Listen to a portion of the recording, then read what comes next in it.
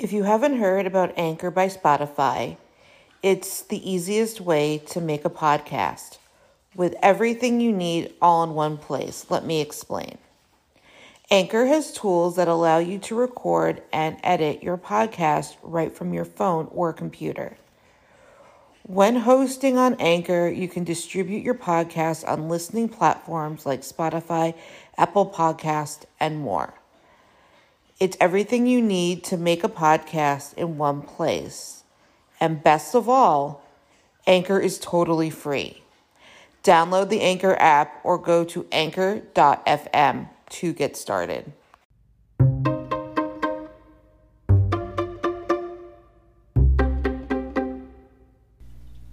Thank you for listening to the Fierce Oddie podcast, where we talk about disability, quackery, parenting, and Jewish life.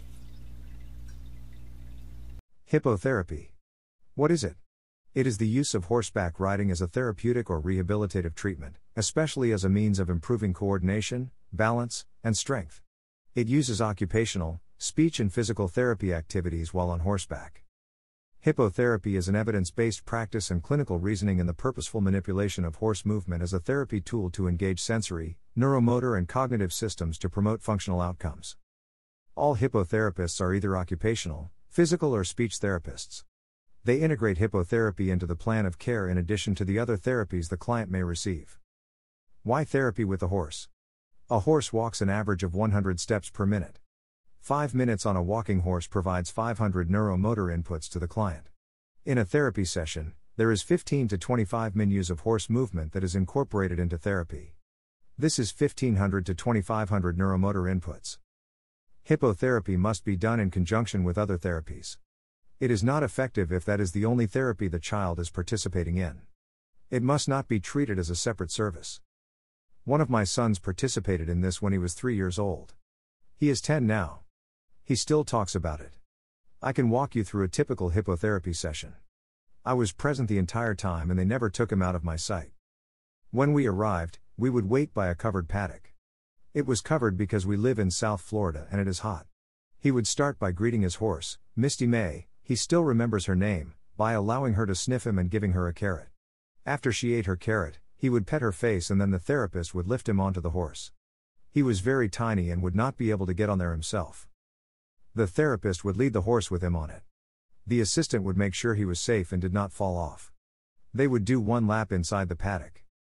When that was complete, they would hand my son a large ball and he would throw it in a basket.